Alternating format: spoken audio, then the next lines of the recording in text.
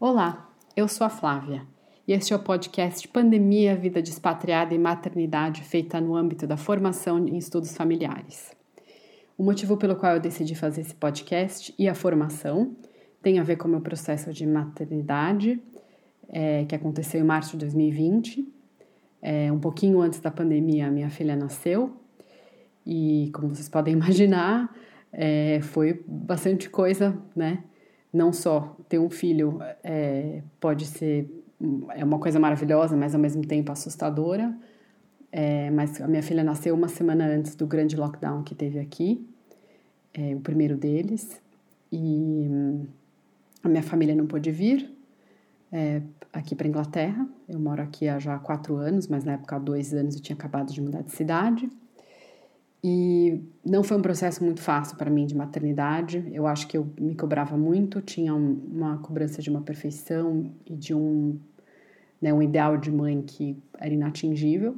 E sem ter experiência, sem ter ideia das coisas, foi bastante informação.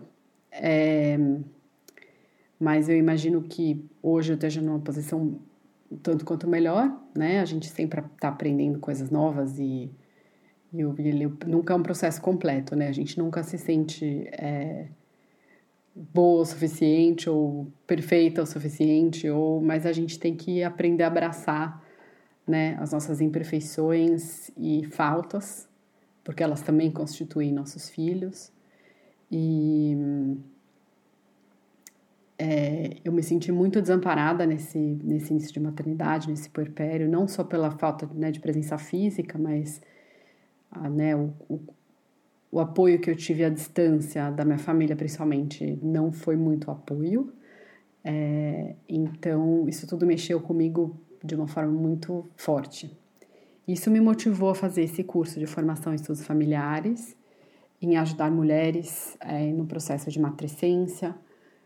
Eu digo mulheres, né, na sua maioria, porque, para mim, é uma coisa que reforçou muito o meu feminismo e a minha ideia de que as mulheres precisam sair desse papel de invisibilidade que é a maternidade. Isso não significa sair da maternidade, mas sim ajudar mulheres a se colocarem nesse processo e dar suporte mesmo, ser apoio, ser amparo nesse processo de puerpério, de maternidade, de matrescência, que é muito importante. Bom, o fato de ter vivido essa experiência no contexto pandêmico e como expatriada, como eu disse, me isolaram muito. E eu imaginei que trazendo esse assunto aqui para esse podcast, talvez fosse, enfim, contar um pouquinho a história de algumas pessoas que fazem parte de um grupo de apoio do qual eu participo, um grupo de mães, criado pela fotógrafa Joyce Goldoni, daqui de Londres. Ela montou essa rede maravilhosa que, enfim, apesar de termos pessoas de diferentes históricos e diferentes ideias, né, maternais diferentes, a gente tem essa coisa em comum, que é o fato da gente estar longe da família, da gente ter vivido, né, processos de maternidade em diferentes estágios durante a pandemia, e algumas delas concordaram em participar desse projeto comigo. Então, eu vou apresentar para vocês algumas delas, e eu espero que vocês gostem bastante, ou pelo menos, enfim, aproveitem um pouquinho as histórias delas que vale a pena ouvir. Obrigada.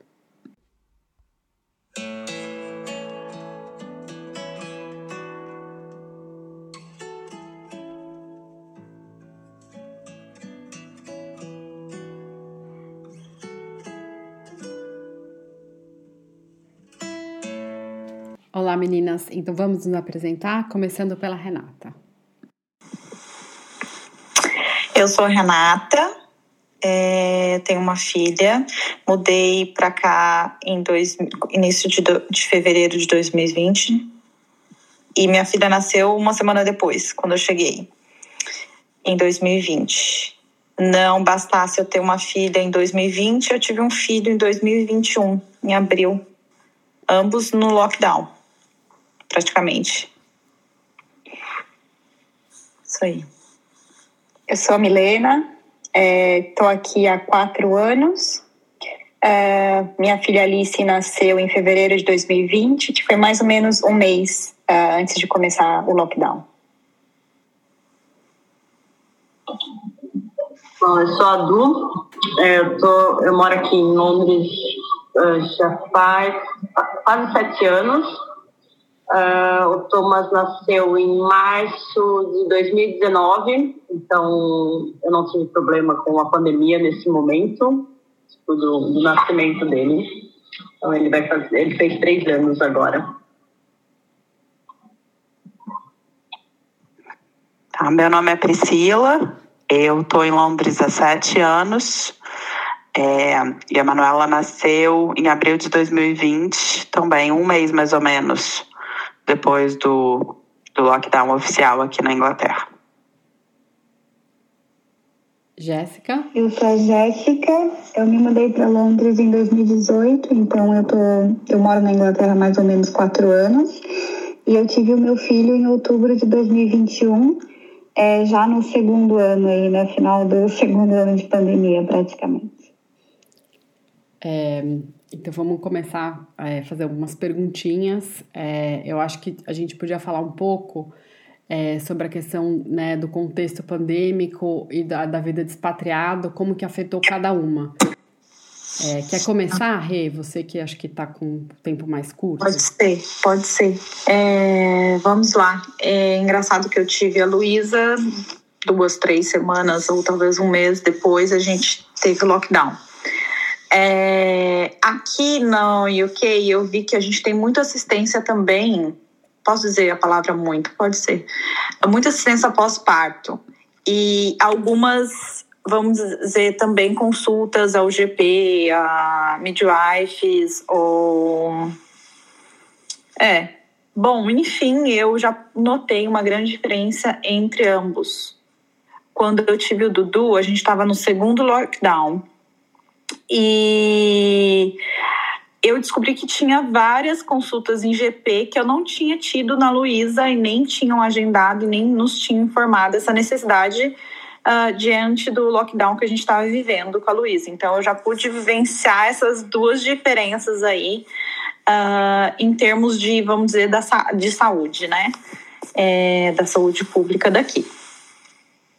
E não é fácil a gente ter um filho e realmente lockdown ele fica mais, vamos dizer, tudo pra gente fica muito mais apurado, né, para uma mulher. E quando envolve ainda mais essas extremidades externas, como foi o que a gente viveu, a gente já fica mais pesado com tudo que está vivenciando, que está acontecendo e ainda mais restrita, né? Então, eu vi a necessidade realmente aqui, eles incentivavam você a sair com a criança e eu tentava sair o máximo que eu podia, mas foi notória a diferença da evolução da Luísa diante de que, assim, muitas mães devem ter vivenciado essa questão de não ter convívio com outras crianças. Então, as primeiras vezes que a gente saía com ela ficava olhando no parquinho, ela queria ver as crianças, ela queria abraçar, ela queria brincar. E porque muitas das vezes os parquinhos até nessa época estavam vazios, né? Eu vivenciei parquinhos vazios, assim, que era raro ter uma criança ou outra ali. Então, foi bem... Claro que assim, a gente... foi difícil, né? Porque você vê a sua criança nessa situação. Inclusive, eu tive férias depois quando teve entre um lockdown e outro, eu consegui ter umas férias no Brasil, que foi assim, que a gente vê a disparidade, né, quando ela estava se relacionando com os priminhos, com amiguinhos, etc. A diferença é muito grande. Em termos de hospital, em ambos os partos, eu ainda consegui brechas que eu consegui ter um acompanhamento, né? Aí eu fico sempre refletindo as mães que não teve um acompanhante. Por exemplo, tudo bem que eu não poderia... Dudu não podia receber visita, não pôde, né, ter alguém a mais ali no meu parto, mas meu marido podia, não podia além do marido. Então, assim, Isso eu acho que realmente já mexe com a mãe que não pode nenhum suporte, né? Eu fico sempre pensando, nossa, eu não pude ter uma fotógrafa, não pude... Eu falei, gente, tem tantas coisas mais importantes, né? Que nem teve gente que não podia estar com o marido todo o tempo. E realmente eu pude, graças a Deus. Ele também me acompanhou todo o pré-natal, todas as ultrassons. E eu sei que talvez algumas mães não puderam ter esse tipo de acompanhamento, então eu imagino que deve ter sido bem mais difícil. E eu acho que é isso. Eu acho que no lockdown, uma coisa até que assim, também, até que vamos pensar assim, um pouquinho do lado bom de ser uma mãe que acabou de ter um filho, é que eu sou uma pessoa que às vezes gosto de me arrumar e sair. Então, quando eu ficava em casa de pijama, eu me sentia mal, mas eu pensava, gente, mas todo mundo tá em casa. E isso aliviava o meu subconsciente, de tipo assim, não preciso pôr roupa, posso ficar de pijama, tá tudo certo, todo mundo tá em casa. Eu não preciso estar fazendo alguma coisa ou outra, sabe? Eu me senti assim, calma, pensa que você tá de férias, você acabou de ter um filho, tá um lockdown, todo mundo em casa, e você não precisa se cobrar de nada. E eu vi que era primordial sair um pouquinho da Luísa. Eu não sentia muita vontade de sair realmente, também tudo aquilo acontecendo, aquela coisa, né, preocupação com a filha, mas com o Dudu eu tentei passear bastante, ir para parques, ver o dia, sabe, ver o verde, tentar ver essas coisas que eu vi que me fazia bem.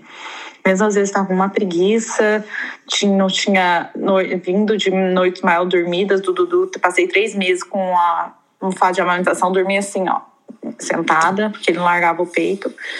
Então, acho que faz muita diferença. E daí eu vi do Dudu realmente mais acompanhamento do hospital, de tudo. Porque da Luísa a gente só ia pro hospital para vacina. E a do Dudu a gente acabou tendo um acompanhamento maior de uns 3 meses, se não me engano, 6 meses, de 1 ano. Da Luísa, por conta do lockdown, a gente só teve as primeiras visitas lá daqueles 3 ou 5 primeiros dias. É que eu acho que no dela a gente estava num lockdown mais restritivo, né? Que não tinham regras. Depois que eles começaram só para contextualizar para quem está ouvindo, né? Que estava no Brasil, foram tendo fases diferentes do lockdown e no começo estava tudo muito fechado, eles não estavam fazendo nenhum atendimento que não fosse essencial. Depois eles começaram a abrir mais o país e ter outras coisas que não eram tão essenciais passaram a ser feitas, né? Eu acho que eles começaram a entender como trabalhar ou como tratar isso e pôr prioridades, né? Porque eu vi que o primeiro lockdown foi aquele susto. Fecha tudo, faz tudo, nada vai funcionar. E quando era do Dudu, eu acho que era o segundo lockdown, mas eles já sabiam como funcionava, sabia que era importante alguns processos ou alguns atendimentos. Eles colocaram mais como primordiais, assim, digamos, né? Então... Eu lembro que, assim, nesse começo, né, do meu, eu não encontrava paracetamol em lugar nenhum, eu com os cortes. Enfim, entrando, né, nesse contexto de puerpério, início de pandemia, Mi, você quer falar um pouquinho da sua experiência? Porque foi meio parecida, né? Você teve o puerpério bem nesse primeiro lockdown, né? Que foi mais severo. Como é que foi para você isso? Então, eu ainda tive 1 mês aí entre...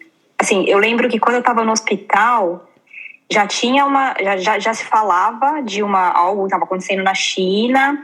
Então, para pessoas que tivessem viajado para a China, que não podiam entrar no hospital e tudo mais, então já estava começando, né, esse receio tal da questão da pandemia. Então, assim, eu também, no comecinho, eu tive também o apoio das midwives, né, as obstetrizes, né, no caso, são as health visitors, né, que são as que visitam as casas. Então eu tive todo esse apoio durante, também não lembro, acho que era 5 dias, 10 dias. Elas vinham em casa, me ajudaram com a parte da amamentação. Eu lembro que aqui, né, como a Renata falou, eles estimulam muito que você saia com o bebê. Então eu lembro que ela tinha mais ou menos umas 2 semanas e a gente, felizes que a gente conseguiu tomar um café rapidinho, com ela dormindo. Então, esse comecinho, assim, pra gente, até que foi razoavelmente normal. A gente recebeu visitas dos amigos que estavam aqui.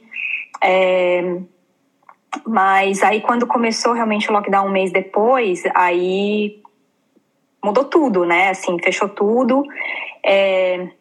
Eu acho assim, a questão de... como eu posso dizer?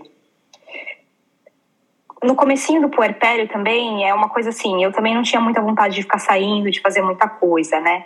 Então eu acho que eu não fui tão afetada bem nesse começo, porque eu acho que eu já ia ficar mais em casa de qualquer forma. Mas à medida que a Alice foi crescendo e ainda continuávamos em lockdown, aí eu acho que o negócio pegou mais, porque eu queria realmente, né, poder interagir, a gente tinha aqueles clubes de bebês, enfim, tinha a minha professora de yoga, que ela fazia uma aula de mamãe e bebê yoga. Eu tive que fazer tudo meio que virtual e não é a mesma coisa, né? Porque o bebê não gosta de computador, né? Então, para ele é complicado. Então, ela não gostava, ela não ficava. Tinha algumas aulas que eu fazia, eu tinha que sair no meio da aula, porque ela começava a chorar. E é diferente da interação virtual da interação humana. Então, foi bem complicada essa parte. E a questão de ser expatriada, eu diria assim, em termos de ajuda no comecinho, eu acho que também não foi tão diferente, porque a gente eu acho que mesmo se a gente estivesse morando no Brasil, a gente ia querer estar só nós, né, sem ter intervenção, assim, de pais, de família, assim, muito perto, a gente queria mesmo estar nós. Então, assim, meu sogro veio, era o único que pôde vir, com mais ou menos, ela tinha mais ou menos umas 2-3 semanas. Não, perdão, acho que tinha quase um mês. Ele veio, não diria que... ele deu um apoio, né, mas não é o mesmo apoio de uma mãe ou de uma sogra, eu diria. Ajudou um pouco com a parte da alimentação. Mas em termos de amigos, assim, por exemplo, como todo mundo tinha começado na pandemia e era uma coisa muito nova, então muita gente fazia vídeos, né? Tipo, não sei se vocês tiveram isso, mas era uma fase que todo mundo ligava bastante, fazia vídeos. Então, eu até nem senti tanto essa parte dos amigos, assim, que muita gente ligava pra gente, queria ver a Alice. Então, assim, eu senti que se eu estivesse no Brasil, se eu estivesse aqui, ia ser a mesma coisa, sabe? Mas é isso, assim, então, assim, eu acredito, assim, a gente teve diferenças, teve a questão de diferenças, mas também teve coisas interessantes, assim, que aconteceram nesse meio. Pri, você, como é que foi a questão de ter um parto já no comecinho da pandemia, né, tendo começado, e depois você teve toda uma experiência, né, com a sua filha no hospital? Conta um pouquinho pra gente. Eu acho que pra mim o lockdown começou a pegar mesmo antes do meu parto, porque foi exatamente isso. A gente estava com o parto todo organizado para fazer no birth center, né? Para quem não sabe, o birth center é um lugar onde você vai ter parto normal, que não tem médico, mas só tem as midwives. E numa das minhas consultas, já na época que já estava tudo em lockdown, a midwife falou comigo: bem, se você pegar Covid, você não pode ter o filho aqui, você vai ter que ir direto para o hospital. E se o seu marido pegar Covid, ele não entra com você. Então, a gente passou as 3 semanas antes da Manuela nascer, literalmente trancados em casa. E foi assim, literalmente trancados em casa. A gente não saía por nada. Os pais do Patrick traziam comida, deixavam na porta da nossa casa e nem falavam assim, nem de longe, assim, eles queriam contato com a gente, sabe? Então, mas eu acho que naquele momento em si, é engraçado, porque eu fui refletindo isso na hora que as pessoas foram falando, né? Mas eu acho que naquele momento era um momento tão louco da gravidez, eu já estava assim, enorme, eu já não... Né, a Manuela nasceu com 41 semanas, então eu estava enorme, eu já não conseguia andar direito. Então, para falar a verdade, eu estava achando bem bom até estar em casa, ninguém tá me enchendo o saco e tal. Mas aí, eu acho que o segundo baque foi, por exemplo, a doula não ter podido ir para o hospital com a gente, porque a gente tinha contratado uma doula, eu queria muito que ela tivesse ido, e uma das coisas foi, não, só pode entrar o seu marido, e que eu acho que foi uma outra dificuldade. Terceiro, os meus pais estavam com passagem bucada para vir os dois. Uma semana, na verdade, eles estavam vindo para vir 2 semanas antes da Manuela nascer, e eles iam ficar por 40 dias. E eu lembro, eu ouvi a Mi falando que queriam ser eles mesmos, né, de qualquer jeito. E eu lembro uma amiga minha me perguntou assim, mas você tem certeza que você quer que seus pais venham? Aí eu falei, não, mas assim, eu não tenho opção. Eu não pedi para eles virem, entendeu? Tipo, os meus pais, assim que eu tava grávida, eles já tinham basicamente bucado a passagem dele. E assim, apesar deles não serem, assim, realmente eles não ajudariam, eu acho, tanto com o dia a dia em si, no sentido do bebê, né? O meu pai é daqueles bem brasileiro que, tipo, a Manuela fazia cocô, ele saía do quarto, né? Tipo, não quero nem estar aqui. Mas eles são pessoas que ajudam de outras maneiras. Assim, a minha mãe é daquela que cozinha, limpa a casa e resolve tudo, e o meu pai é aquele que vai no supermercado, vai na farmácia, compra tudo. Então, eu acho que teria sido uma experiência muito diferente, sim, se os meus pais estivessem aqui, principalmente pelo fato de que eu dei uma surtada bem grande quando a Manuela perdeu muito peso. Então, para mim, foi muito difícil lidar com aquilo. E aí, com 5 semanas de idade dela, a gente teve esse episódio que ela teve muita febre, ela ficou muito molinha, e a gente foi parar no hospital, descobriu que ela estava com uma infecção que até hoje a gente não sabe exatamente o que foi, porque em bebê com 5 semanas eles entram com antibiótico direto na veia. E aí eu acho que ali para mim foi a hora que, apesar de eu entender o que estava acontecendo, várias pessoas, né, perdendo gente da família o tempo todo, muita gente morrendo com Covid naquela época, mas foi para mim um período muito difícil, porque eu acho que eu vi até que você hoje, Flávio, mandou uma mensagem no grupo falando, a Lili pegou mesmo a amamentação com 5 semanas, e era esse o meu sentimento, assim, a Manuela ainda, eu não me sentia super confortável, eu tive que ir para um hospital, que assim, eu tive enfermeiras que foram super parceiras, mas eu tive enfermeira, tinha hora que assim, eu queria fazer xixi e eu não podia deixar minha filha sozinha, porque o Patrick não podia ficar no hospital comigo, né? Então, assim, foi muito intenso ter que lidar com uma coisa tão frágil, né? Ela passou uma noite na UTI, ela quase foi colocada em coma induzido, num momento em que estava acontecendo tudo isso e você sabia de tudo que estava acontecendo lá fora, mas ao mesmo tempo você se sente muito, muito perdida e sozinha num hospital com uma criança de 5 semanas. E assim, eu tive muita sorte no meu parto e tal, mas na época do hospital, por exemplo, a Manuela não tinha berço, era uma cama, era aquelas camas que tem o negocinho de puxar. Mas imagina, eu estava aprendendo a botar um bebê a dormir com 5 semanas de vida, que eu fazia 5.948 swaddles, porque ela era um bebê grande, ela tinha muito reflexo de Mouro. Então, assim, você aprender a fazer aquilo, quando você tem um bercinho, eu tinha lá aquele ninho que eu tacava ela para ela ficar bem... E aí eles te botam simplesmente numa cama em cima do hospital. Eu falei, gente, e o que eu faço com isso? E aí era essa coisa, né? Assim, você dá lá, amamenta um peito, amamenta o outro, vai lá, faz o swaddle, termina de botar ela dorme, aí a enfermeira entra, eu preciso checar qual o batimento cardíaco dela nesse momento. Você tem vontade de socar, né?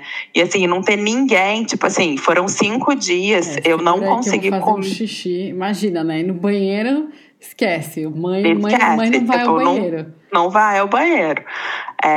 Comer comida quente, então, esses 5, depois eu já achava assim, quando eu saí do hospital, tudo já era maravilhoso, entendeu? Porque, assim, principalmente a comida era assim, batata frita, pizza, não sei o quê, que são até umas coisas que você fala, nossa, que bom. Só que, assim, pelo menos quando você come um arroz que não tá tão quente, é uma coisa. Agora, você comer uma pizza fria, você taca na parede e ela quase volta na sua cabeça.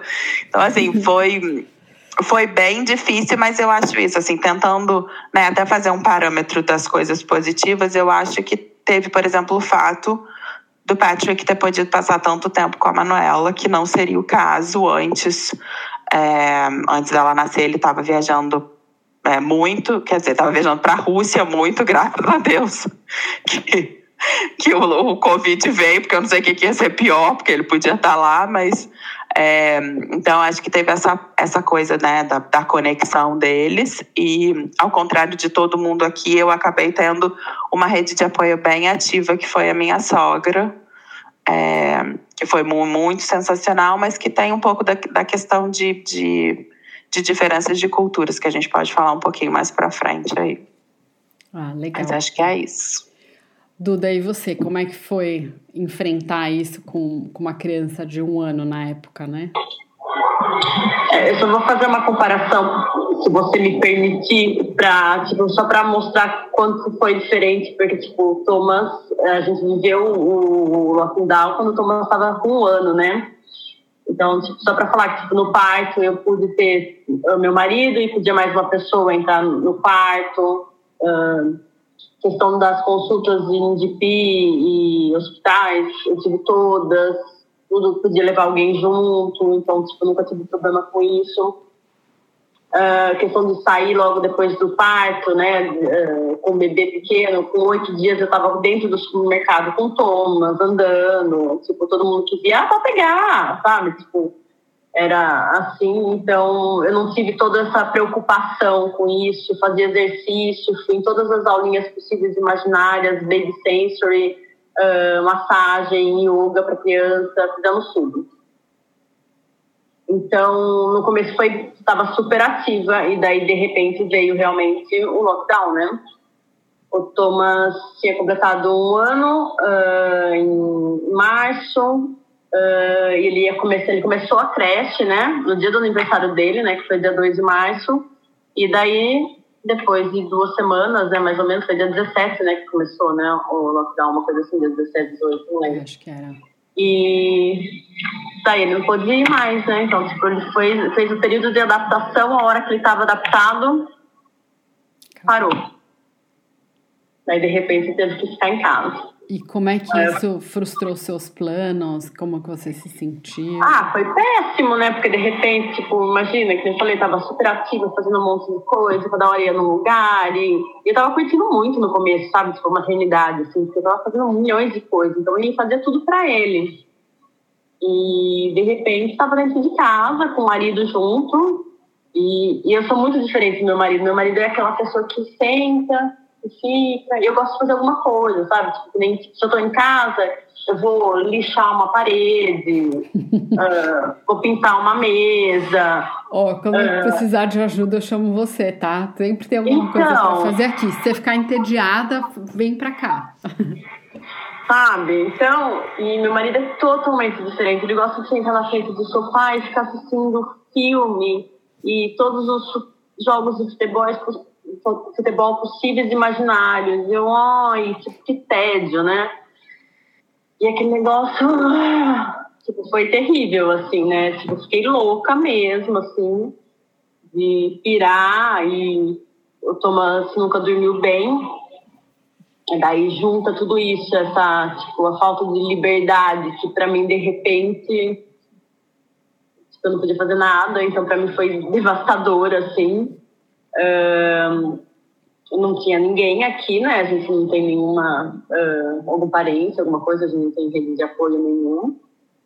Então, eu fiquei maluquinha, literalmente, assim, pirei total, de ter crises de pânico,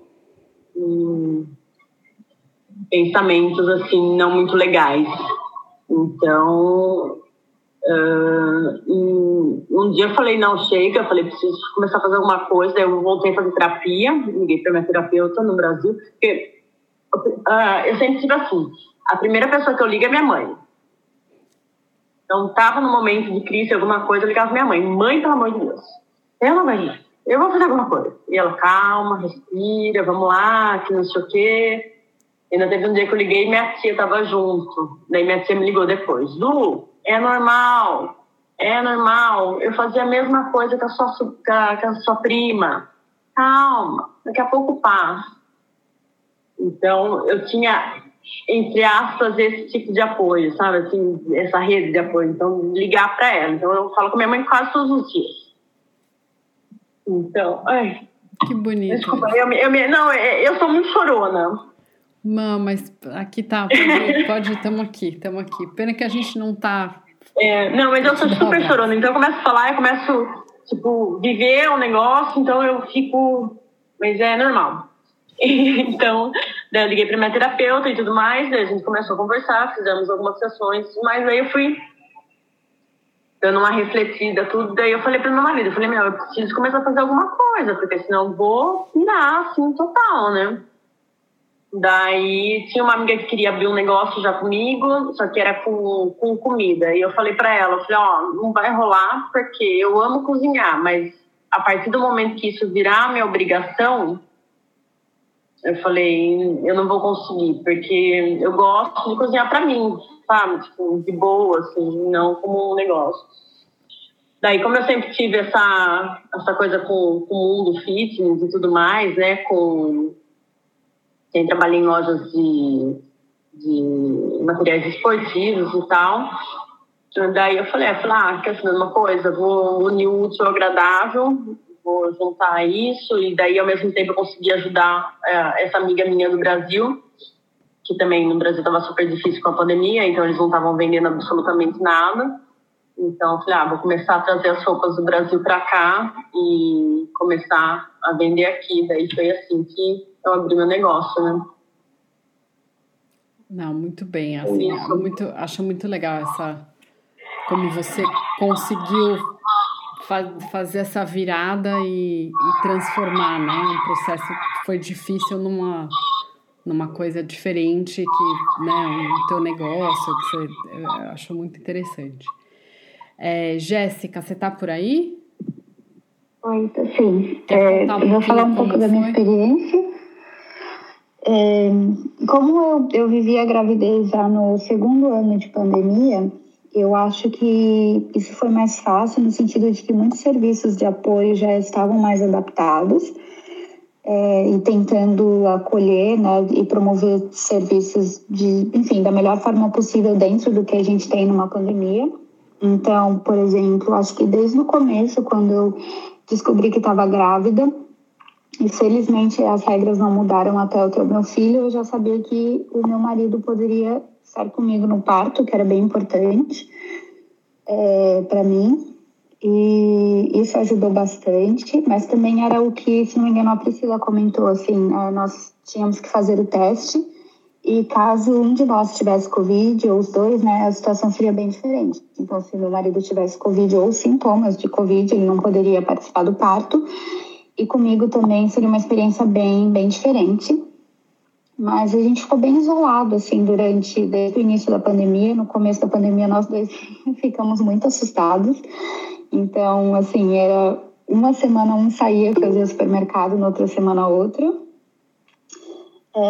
Mas, então, a gente já estava bem adaptado, assim, em relação ao isolamento, aos cuidados. Então, não foi tanto um choque.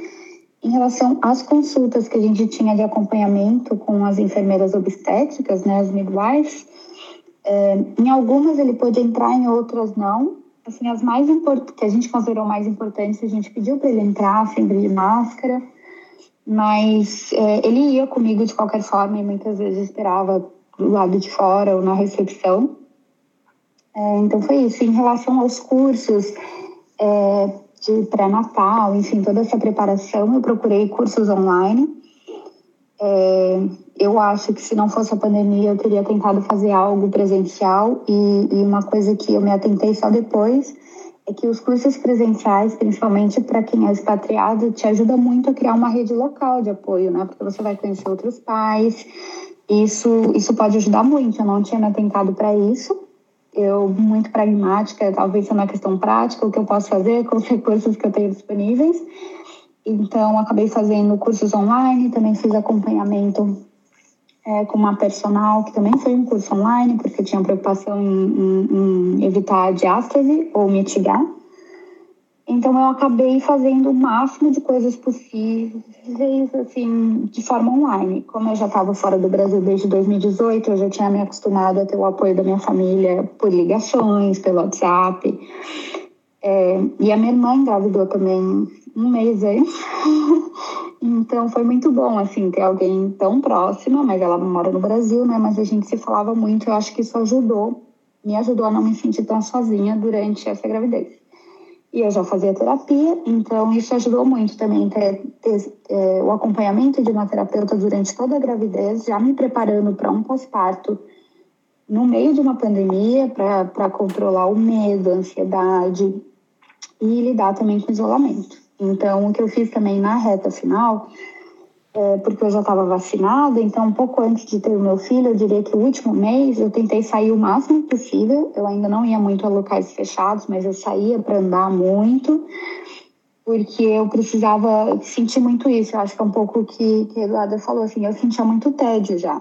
Eu já senti o tédio da pandemia de ficar presa dentro de casa, depois o tédio de ficar isolada durante a gravidez, e eu sabia que eu ia sentir tédio no pós-parto de ter de ficar isolada também. Então, no último mês eu tentei sair bastante, socializar o máximo possível, já me preparando para esse período de pós-parto. Mas foi isso, assim, eu senti um pouco mais de facilidade de ser o segundo ano de pandemia. Eu acho que os serviços de apoio de saúde, eles já estavam mais preparados, e também os profissionais que ofereciam serviços para gestantes online, seja um curso, seja um acompanhamento com uma personal, terapeuta, todo mundo já estava mais adaptado. Então, acho que eu me beneficiei bastante disso. Obrigada. Agora, de uma forma geral, o que vocês acham que talvez, enfim, fosse diferente se não tivesse esse contexto pandêmico, ou talvez da expectativa de vocês com relação à maternidade de uma forma geral, no contexto, né, cultural daqui, que é diferente do Brasil, enfim, expectativa versus realidade no contexto pandêmico mais culturalmente diferente. Alguém tem alguma coisa para falar, adicionar? Eu acho que, se não tivesse tido a pandemia e tudo mais, eu acho que, nem no meu caso, eu teria muito mais apoio. Eu tenho certeza que minha mãe viria muito mais vezes para cá, minha sogra, né, meu sogro estariam sempre aqui e tudo mais. E como a gente não teve isso, né, e, eu vejo muito na questão, como eu falei, a hora que eu me vi, falei... livre, entre aspas, né? Vou ter um tempo livre, porque o Thomas ia começar na creche, que era o tempo para me preparar, para voltar a trabalhar, alguma coisa assim. De repente parou tudo isso. Então, parece que todos os meus planos foram pro água abaixo, sabe? Então, tive que correr pro plano B mesmo. Então, eu acho que só agora que as coisas estão, para mim, assim, estão começando realmente a caminhar novamente. Então, eu acho que faltou muito, assim, o apoio, assim, da família, né, da ajuda da família. Então... Agora, acabei de pensar numa pergunta aqui que a gente conversou um pouco, né, da vez passada, mas que, para quem está ouvindo, não vai saber. Relação com o marido. Foi bom? Porque tá junto, que lindo, maravilhoso, ou não, eu quero matar ele todos os dias, ou, tem hora que eu quero matar um pouquinho, mas ao mesmo tempo a gente tá mais forte junto. Como é que vocês acham que, né, assim, eu não sei, acho que pra mim, pelo menos, a minha rede de apoio se resumiu no meu marido, né, e a gente tem uma relação muito boa, mas a gente teve muitos conflitos, várias vezes eu quis matar ele. Só que assim, é tu e tu, entendeu? Então, assim, ou você sente e resolve, ou você passa raiva, alguma coisa você tem que fazer. Como é que vocês lideram com seus respectivos?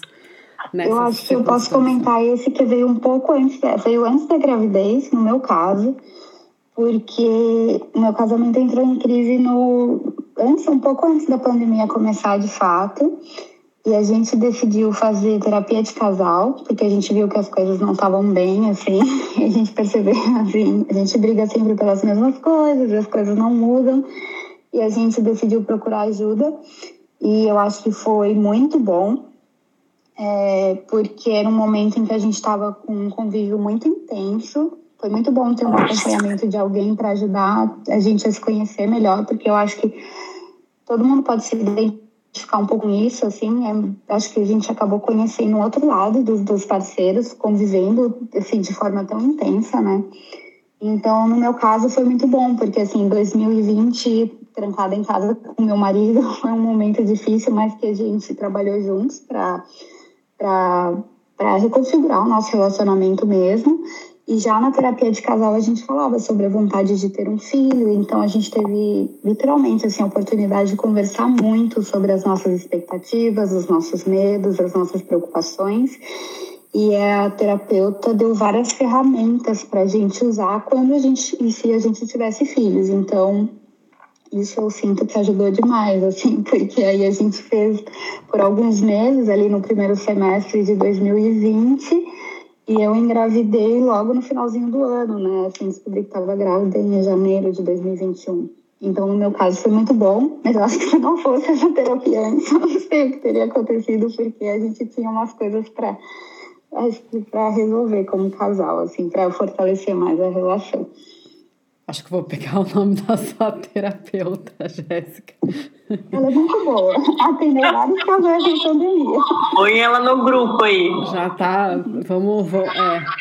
já faz um share contact que, enfim. Mais alguém quer falar alguma coisa? Pode falar bem também. A gente pode falar mal, a gente pode falar bem. Eu ia falar isso, assim, eu acho que é óbvio que é muito difícil, né, gente? A convivência já sem lockdown já é complicada, casamento, né? As pessoas são muito diferentes, mas eu acho que no meu caso, assim, o Patrick é muito zen, sabe? Ele é muito tranquilo. O Patrick é daqueles, assim, que sei lá, se nesse momento, assim, a porta ali cair, ele vai te dar uma justificativa que faz sentido a porta ficar do jeito que tá, entendeu? Tipo, ele é muito, nada incomoda ele, tudo tá bom, assim, ele é muito tranquilo. Então, eu acho que nesse sentido, com a minha ansiedade, tudo que eu passei no puerpério, ele foi muito importante, porque eu acho que se meu marido fosse parecido comigo, eu acho que a gente teria surtado, assim, definitivamente.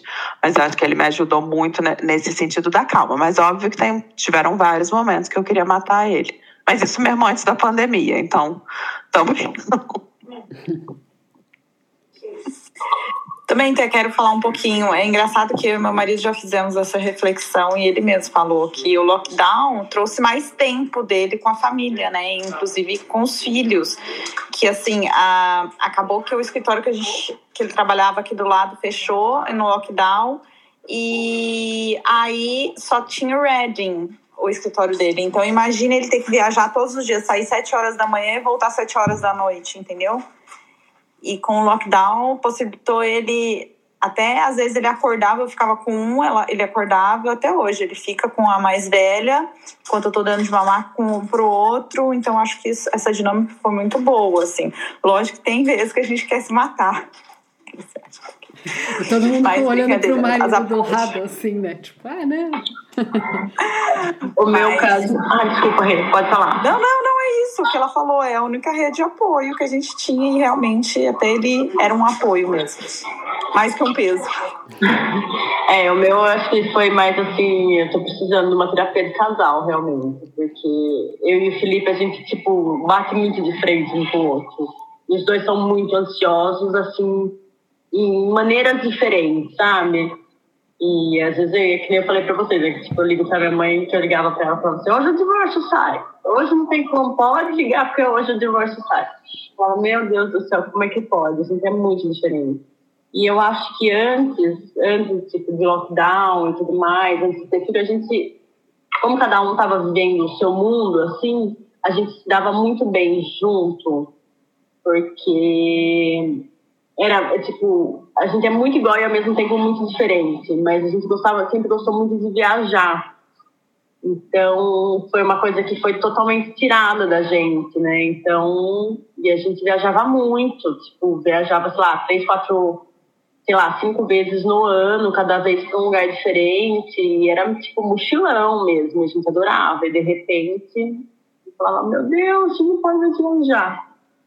Então, para mim foi bem difícil, tanto é que a gente teve, o Thomas está com 3 anos, a gente saiu uma vez no meu aniversário, eu acho que quando o Thomas teve 1 ano, o Thomas com 1 ano, a gente conseguiu sair, que a gente chamou uma babá, mas foi tipo, saímos, colocamos ele para dormir e saímos, daí meia-noite a gente já voltou porque a gente sabia que ele ia acordar, então foi a hora de chegar a acordar.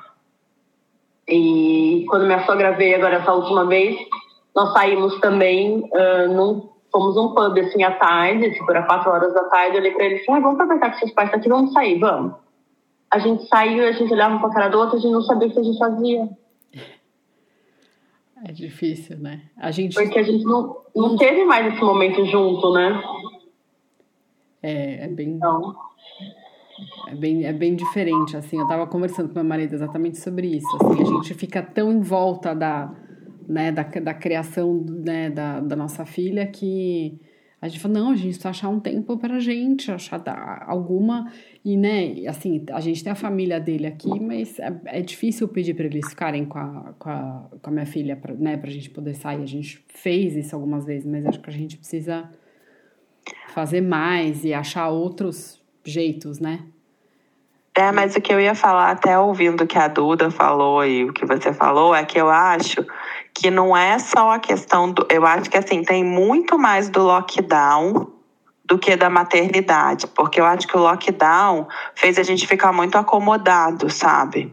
Por exemplo, eu tava falando sobre o Patrick esses dias, assim, a gente é muito parecido nesse esquema de, tipo, como que eu vou dizer, a nossa rotina, mais ou menos, né? Então, tipo, a gente chega do trabalho, aí a gente faz a rotina da noite da Manu junto, a Manu normalmente 7h30 tá no berço, a gente desce, normalmente um ou outro tem que trabalhar um pouco mais, aí trabalha 1 hora um pouquinho, e assim, normalmente, né, 9 da noite a gente senta na frente da televisão, assiste um seriado comendo e vai dormir 10 da noite.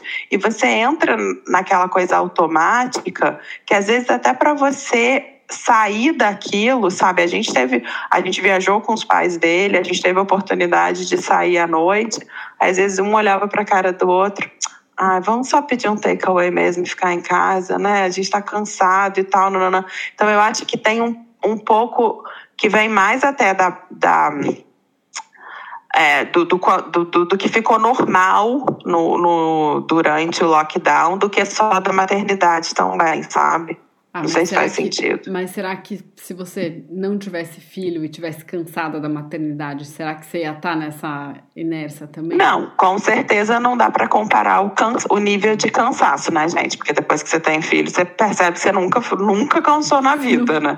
O que você achava que era cansaço nunca foi. Outro nível. Mas eu acho que tem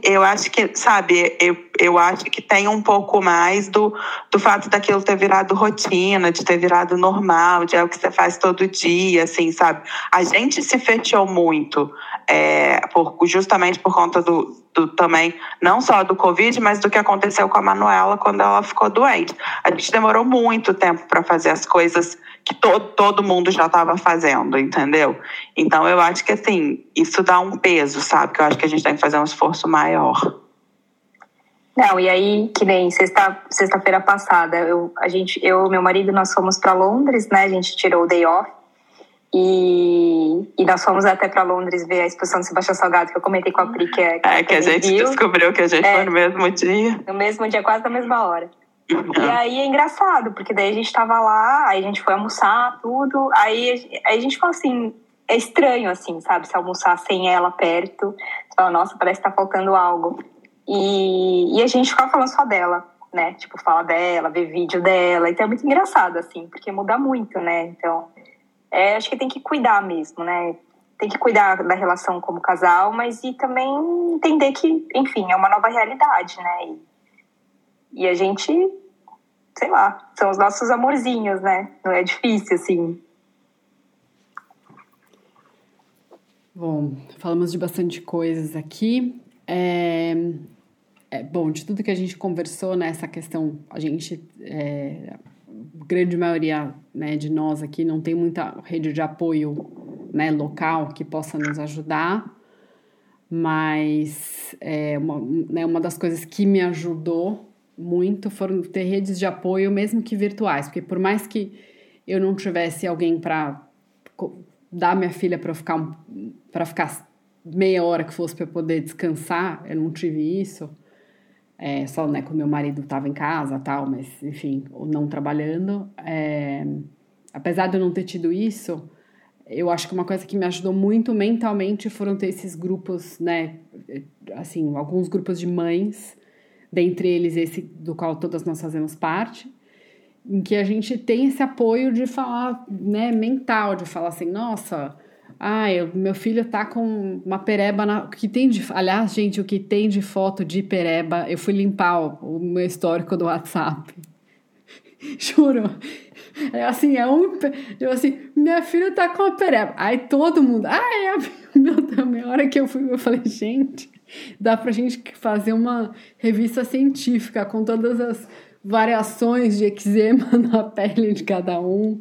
Muito engraçado. Mas, enfim, mas para vocês, o que ajudou nesse processo todo, né, de maternagem em tempos pandêmicos e vida expatriada, esses grupos de apoio? Tem mais alguma coisa que, enfim, contem. E aí a gente conclui, porque acho que já tá dando a hora. Posso começar listando coisas bem básicas, assim. Eu diria que terapia em primeiro lugar para mim. Gosto muito de fazer terapia, porque, enfim, quase não vivo sem. Mas eu diria que terapia, grupos online de apoio, como que a gente participa, fez muita diferença para mim, porque eu nunca tinha tido contato com um grupo tão grande de expatriados, então foi a primeira vez e foi muito bom, e é muito bom, assim, para aquela segurança. Até o meu marido, ele fala, e o grupo das mães? Pergunta lá. É um apoio bem grande. O contato com a minha irmã, com familiares também muito pelo WhatsApp, assim, eu passo o dia inteiro no celular, ainda mais agora que eu estou de licença maternidade. Então eu diria que é isso, e alguns cursos online que me ajudaram. Agora eu comprei um curso sobre, enfim, como lidar com os aspectos mais difíceis da maternidade também. Então é muito meu perfil, assim, buscar informação e apoio. Mas para buscar grupos de apoio, como que a gente participa, eu precisei de um empurrãozinho, assim, alguém me convidar, sabe? Eu acho que por conta teria sido mais difícil. Eu ter tido coragem de perguntar e até descobrir, né? Assim, você tem que ser sempre uma indicação, né? Porque são grupos fechados, que é ótimo, é uma comunidade bem privada. Eu acho que todo mundo se sente muito segura lá de dividir as coisas. Mas foi isso para mim, assim, os grupos de apoio, terapia e cursos, assim, eventuais, assim, de formação me ajuda muito.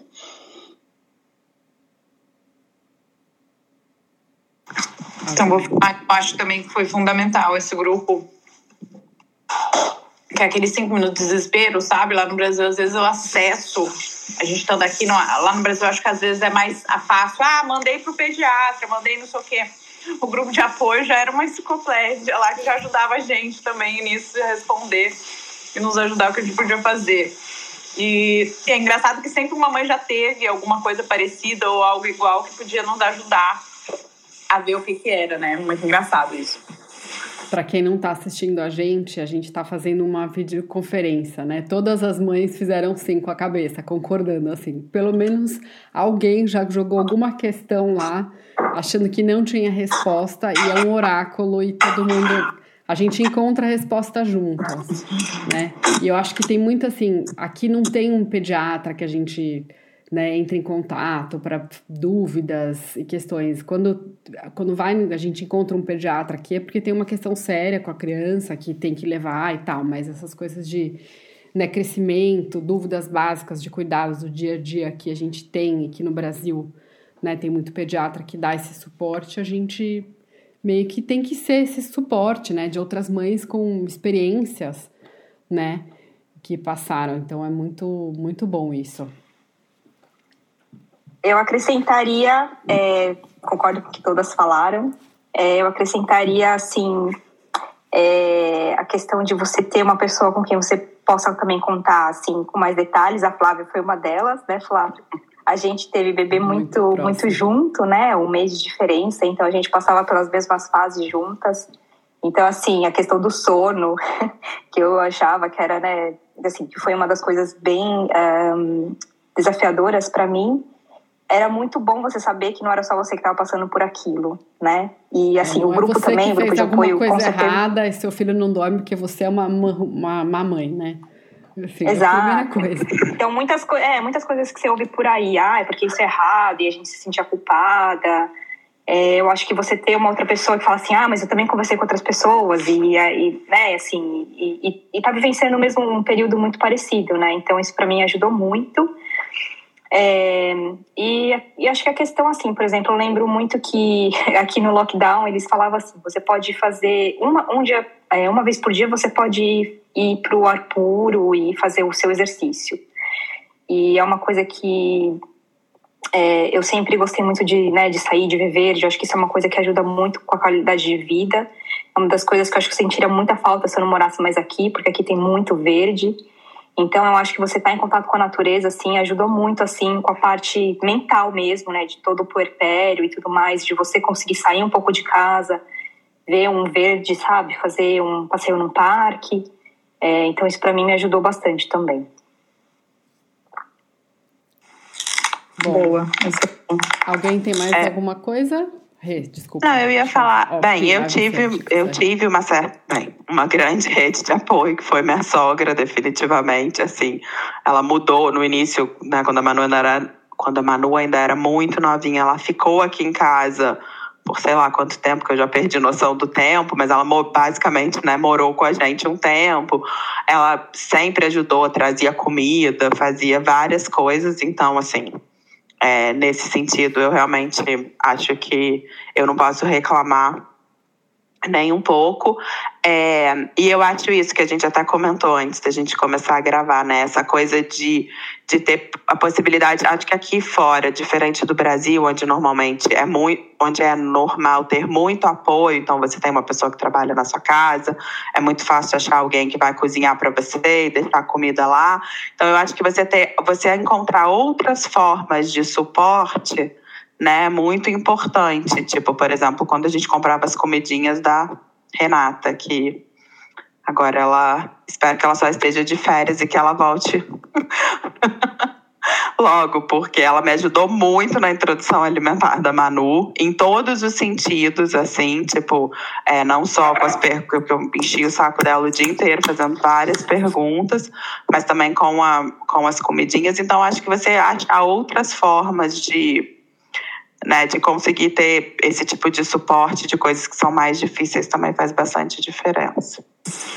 O que a Rê ajudou aqui também quando eu tava grávida do segundo, né, a pequenininha ainda tava com 9 meses, eu já tava com barrigão. E no final da gestação do outro, que ela tava fazendo 1 ano, eu pedi pra ela fazer comida pra mim, porque eu não tinha cabeça pra cuidar de um barrigão com uma pequenininha e ainda pensar em fazer comida para ela, introdução, então fazer algumas coisinhas, e a Rê ajudou muito. Eu até falei, Rê, faça algumas coisas para mim, pro meu marido, que quando ele nascer, eu não sei o que vai virar de nós. E ela super ajudou, então a gente vê que, claro, a gente não tinha essa rede de apoio. Eu tive, quando eu tive a Luísa, minha mãe conseguiu vir, E minha mãe ajudava em tudo, fazer comida, lavava roupa, não sei o quê. Então, aí a gente focava na criança, sabe? Aí no segundo, a gente estava naquele segundo lockdown, não consegui trazer ninguém conseguiu vir. Então, assim, é trabalho dobrado, né? Triplicado, né? Porque realmente faz uma diferença você ter um apoio. E aí essas coisas, as mínimas coisas que a gente consegue, né? Quando a gente vive aqui, faz total diferença, né? Uma comida que a gente tem pronta, que é só esquentar, gostosa, né? Faz total diferença mesmo. Eu li na internet outro dia o seguinte comentário: troque a sua opinião por um prato de comida. Eu achei perfeito pro porpério, gente. Guarda a sua opinião, me traz um pratinho de comida, eu boto no meu freezer. Não é? Eu vou aderir a essa campanha. Eu posso acrescentar mais algumas coisas? Desculpa, Pri. Não, pode ir. No meu caso, eu acho que foi focar mais nas amizades aqui do que, do Brasil, porque minhas amigas sempre foram no Brasil. Então, focar mais aqui e viver a realidade daqui, porque às vezes a gente fica meio com a mente de lá, então a gente fica comparando com as coisas de lá e a gente vê que é totalmente impossível, né, disso acontecer aqui. E no meu caso é me manter o máximo, assim, ocupada possível. Eu não, eu sento muito pouco, assim, pra, fazer alguma coisa. Ou é porque eu tô trabalhando, ou porque eu tô aqui com vocês, mas eu tô sempre ocupada com alguma coisa. Então, ou eu tô pintando, né, os móveis, as paredes, alguma coisa assim, mexendo no jardim, costurando alguma coisa, lavando alguma coisa, então, trabalhando, mas eu tento manter minha cabeça ocupada, porque eu falo que, se sobrou um tempinho, você já começa a pensar coisa ruim. Então, eu falo, meu marido às vezes fala, senta, eu falo, não, você faz muita coisa ao mesmo tempo, porque a gente tem um outro apartamento aqui, e eu pintei o apartamento inteiro, eu reformei tudo, e estava trabalhando, cuidando do Thomas, cuidando da casa. Ele falava, você é louca. Eu falava, mas eu gosto. Se não fizer isso, eu fico louca. Ai, gente. Então é isso, é ocupar minha cabeça, me manter ocupada. Não, eu não sei, eu gosto de desocupar a cabeça. Eu gosto de deixar a cabeça tranquila, assim, de eu acordar no meio da noite, não ficar pensando nas coisas que eu preciso fazer. Eu quero desocupar a cabeça. Eu tô nessa vibe, gente. Du, quando você quiser passar um tempo aqui em casa, sinta-se à vontade. Tem um monte de coisa. Pri, eu e a Fê, a gente já falou que a gente vai montar um negócio, que ela vai fazer. Gente, vocês deviam montar, não, Fê. E eu faço o serviço braçal. Não, você faz, porque, gente, a Fê é sensacional. Ela super me ajudou aqui em casa, mas eu tô, no momento que eu tô precisando é de serviço braçal mesmo, que eu ainda não consegui gostar de ninguém. Mas, enfim, depois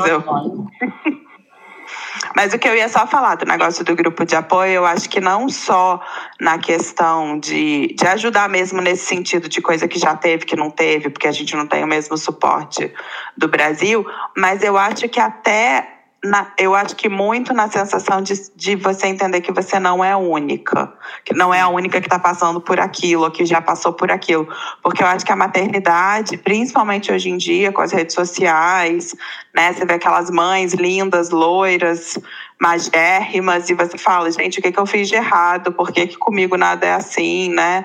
Como que essa pessoa consegue isso, consegue aquilo? E eu acho que no nosso grupo, o que a gente conseguiu foi não só, né, essa coisa do ajudar mesmo por experiências anteriores, mas das pessoas serem 100% sinceras, né? Então você se sente confortável de ir lá e falar, gente, ferrou, não tô dando conta, tá? O que tá acontecendo? Enquanto com algumas amigas brasileiras que eu tenho bastante intimidade, às vezes eu não sinto essa facilidade de colocar as coisas dessa forma, entendeu? Porque eu acho que a realidade é tão diferente de você morar num outro país que às vezes as pessoas não entendem. Eu lembro, tem uma das poucas amigas minhas brasileiras que tiveram um filho que a gente troca muito, e ela virava e mexia. Toda vez que ela ia me mandar um áudio, ela começava um áudio assim... Então, porque assim, eu sei que eu tenho uma diarista e uma babá, então eu tenho até vergonha de te mandar essa mensagem. Aí eu respondia a ela, tipo, voltando do trabalho, com a máquina de lavar ligada, com a roupa pendurada no meio da sala, e aí eu falava com ela. Eu falava, amiga, não, você não tem que ficar com vergonha, não. Bom pra você que você consegue fazer isso. Não se sinta, não coloque essa culpa. Mas assim, ela é meio que uma exceção, entendeu? Porque eu tenho outras amigas que não vai fazer sentido, entendeu? Que eu não vou chegar e mandar uma mensagem falando, gente, ferrou, tô querendo bater minha cabeça na parede, porque o negócio não tá indo bem. Então, eu acho que o grupo que a gente construiu ajuda muito nesse sentido também. Eu queria comentar... desculpa. Não, pode falar.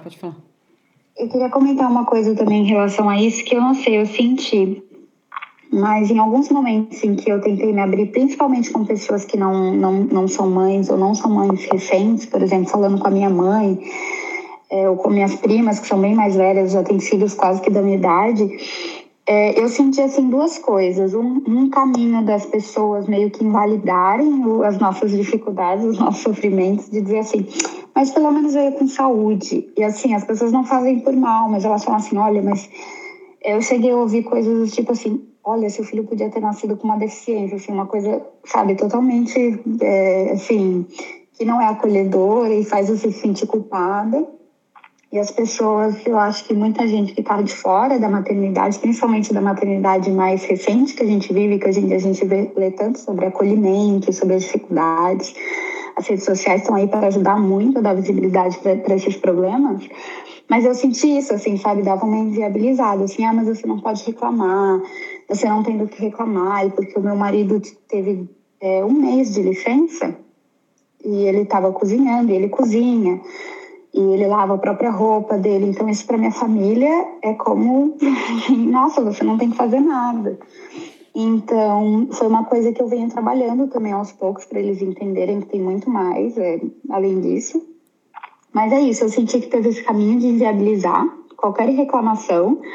E teve um outro caminho de dizer assim, não, você não está feliz, você está arrependida, você não está bem para cuidar do seu filho. Também, assim, eu acho que é horrível para qualquer mãe ouvir isso. Eu acho que a gente vai muito rapidamente para o modo defesa. Tipo, mãe leoa, assim, não, eu tô ótima. E aí você começa a se fechar, não pede ajuda, não fala que tá tendo um problema, porque você não quer o julgamento, você tem medo que alguém questione a sua capacidade de cuidar. Pelo menos eu senti essas duas coisas, assim.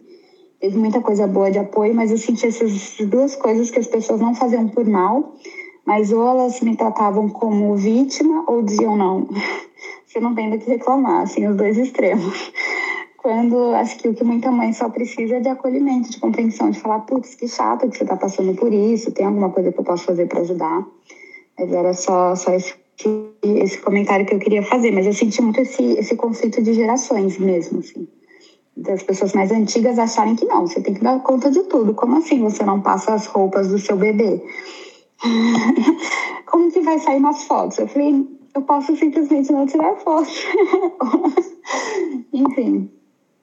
Mas é isso lá que eu queria acrescentar. Eu nem diria que isso é tão geracional, porque eu senti muito isso com a minha família, inclusive com pessoas da minha faixa etária, por exemplo, meu irmão, assim. Tipo, ele falou várias vezes, não, você tem que cuidar dela, imagina que seu marido vai fazer seu marido acordar à noite para ajudar. Deixa ele dormir. Não, tudo bem, claro que a boa... Como, assim, de dia, né? Eu tô cuidando dela, não é que eu não tô fazendo nada, mas eu entendo que ok, eu carregar uma carga maior, mas não dá para eu carregar as 12 horas da noite dela, né? Assim, eu posso cobrir os horários mais complicados, mas alguma coisa ele tem que fazer também, né? Então, assim, tem muita coisa. Infelizmente, eu acho que às vezes o apoio que é para ser o nosso apoio, ele acaba, né, decepcionando um pouco, ou muito, né? Mas que bom que a gente tem uma rede de apoio que a gente possa contar.